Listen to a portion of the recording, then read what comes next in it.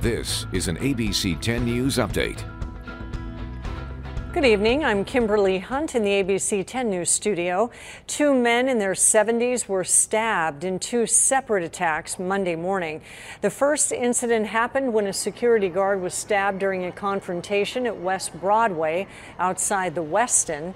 And then a man was stabbed while walking near the intersection of C and State Streets. Police say the suspect robbed someone and assaulted three other victims as part of what is believed to be a drug-induced rampage. The stabbing spree is just the latest in what downtown residents say is a growing problem.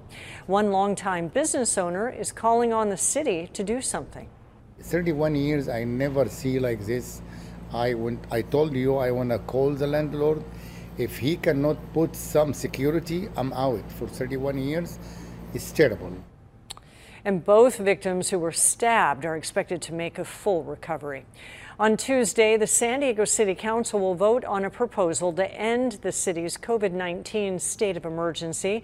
If approved, the emergency declaration would end on February 28th, the same day the state is ending it. The vaccine mandate for city employees would also be lifted. San Diego's state of emergency has been in place since March of 2020. Meteorologist Angelica Campos joining us now to tell us more about this clear week ahead. That's great. It's going to be sunny. It's going to be beautiful, Kimberly. A wonderful week. We do have a few bumps, of course, ahead of us. And one of those is going to be the cold night. But once we get through the night, temperatures will be climbing into the low 60s at the coast, mid 60s for our inland communities under mostly sunny skies, and even 50s in the mountains for the deserts, getting close to 70 degrees. A closer look at the cool down for tonight coming up.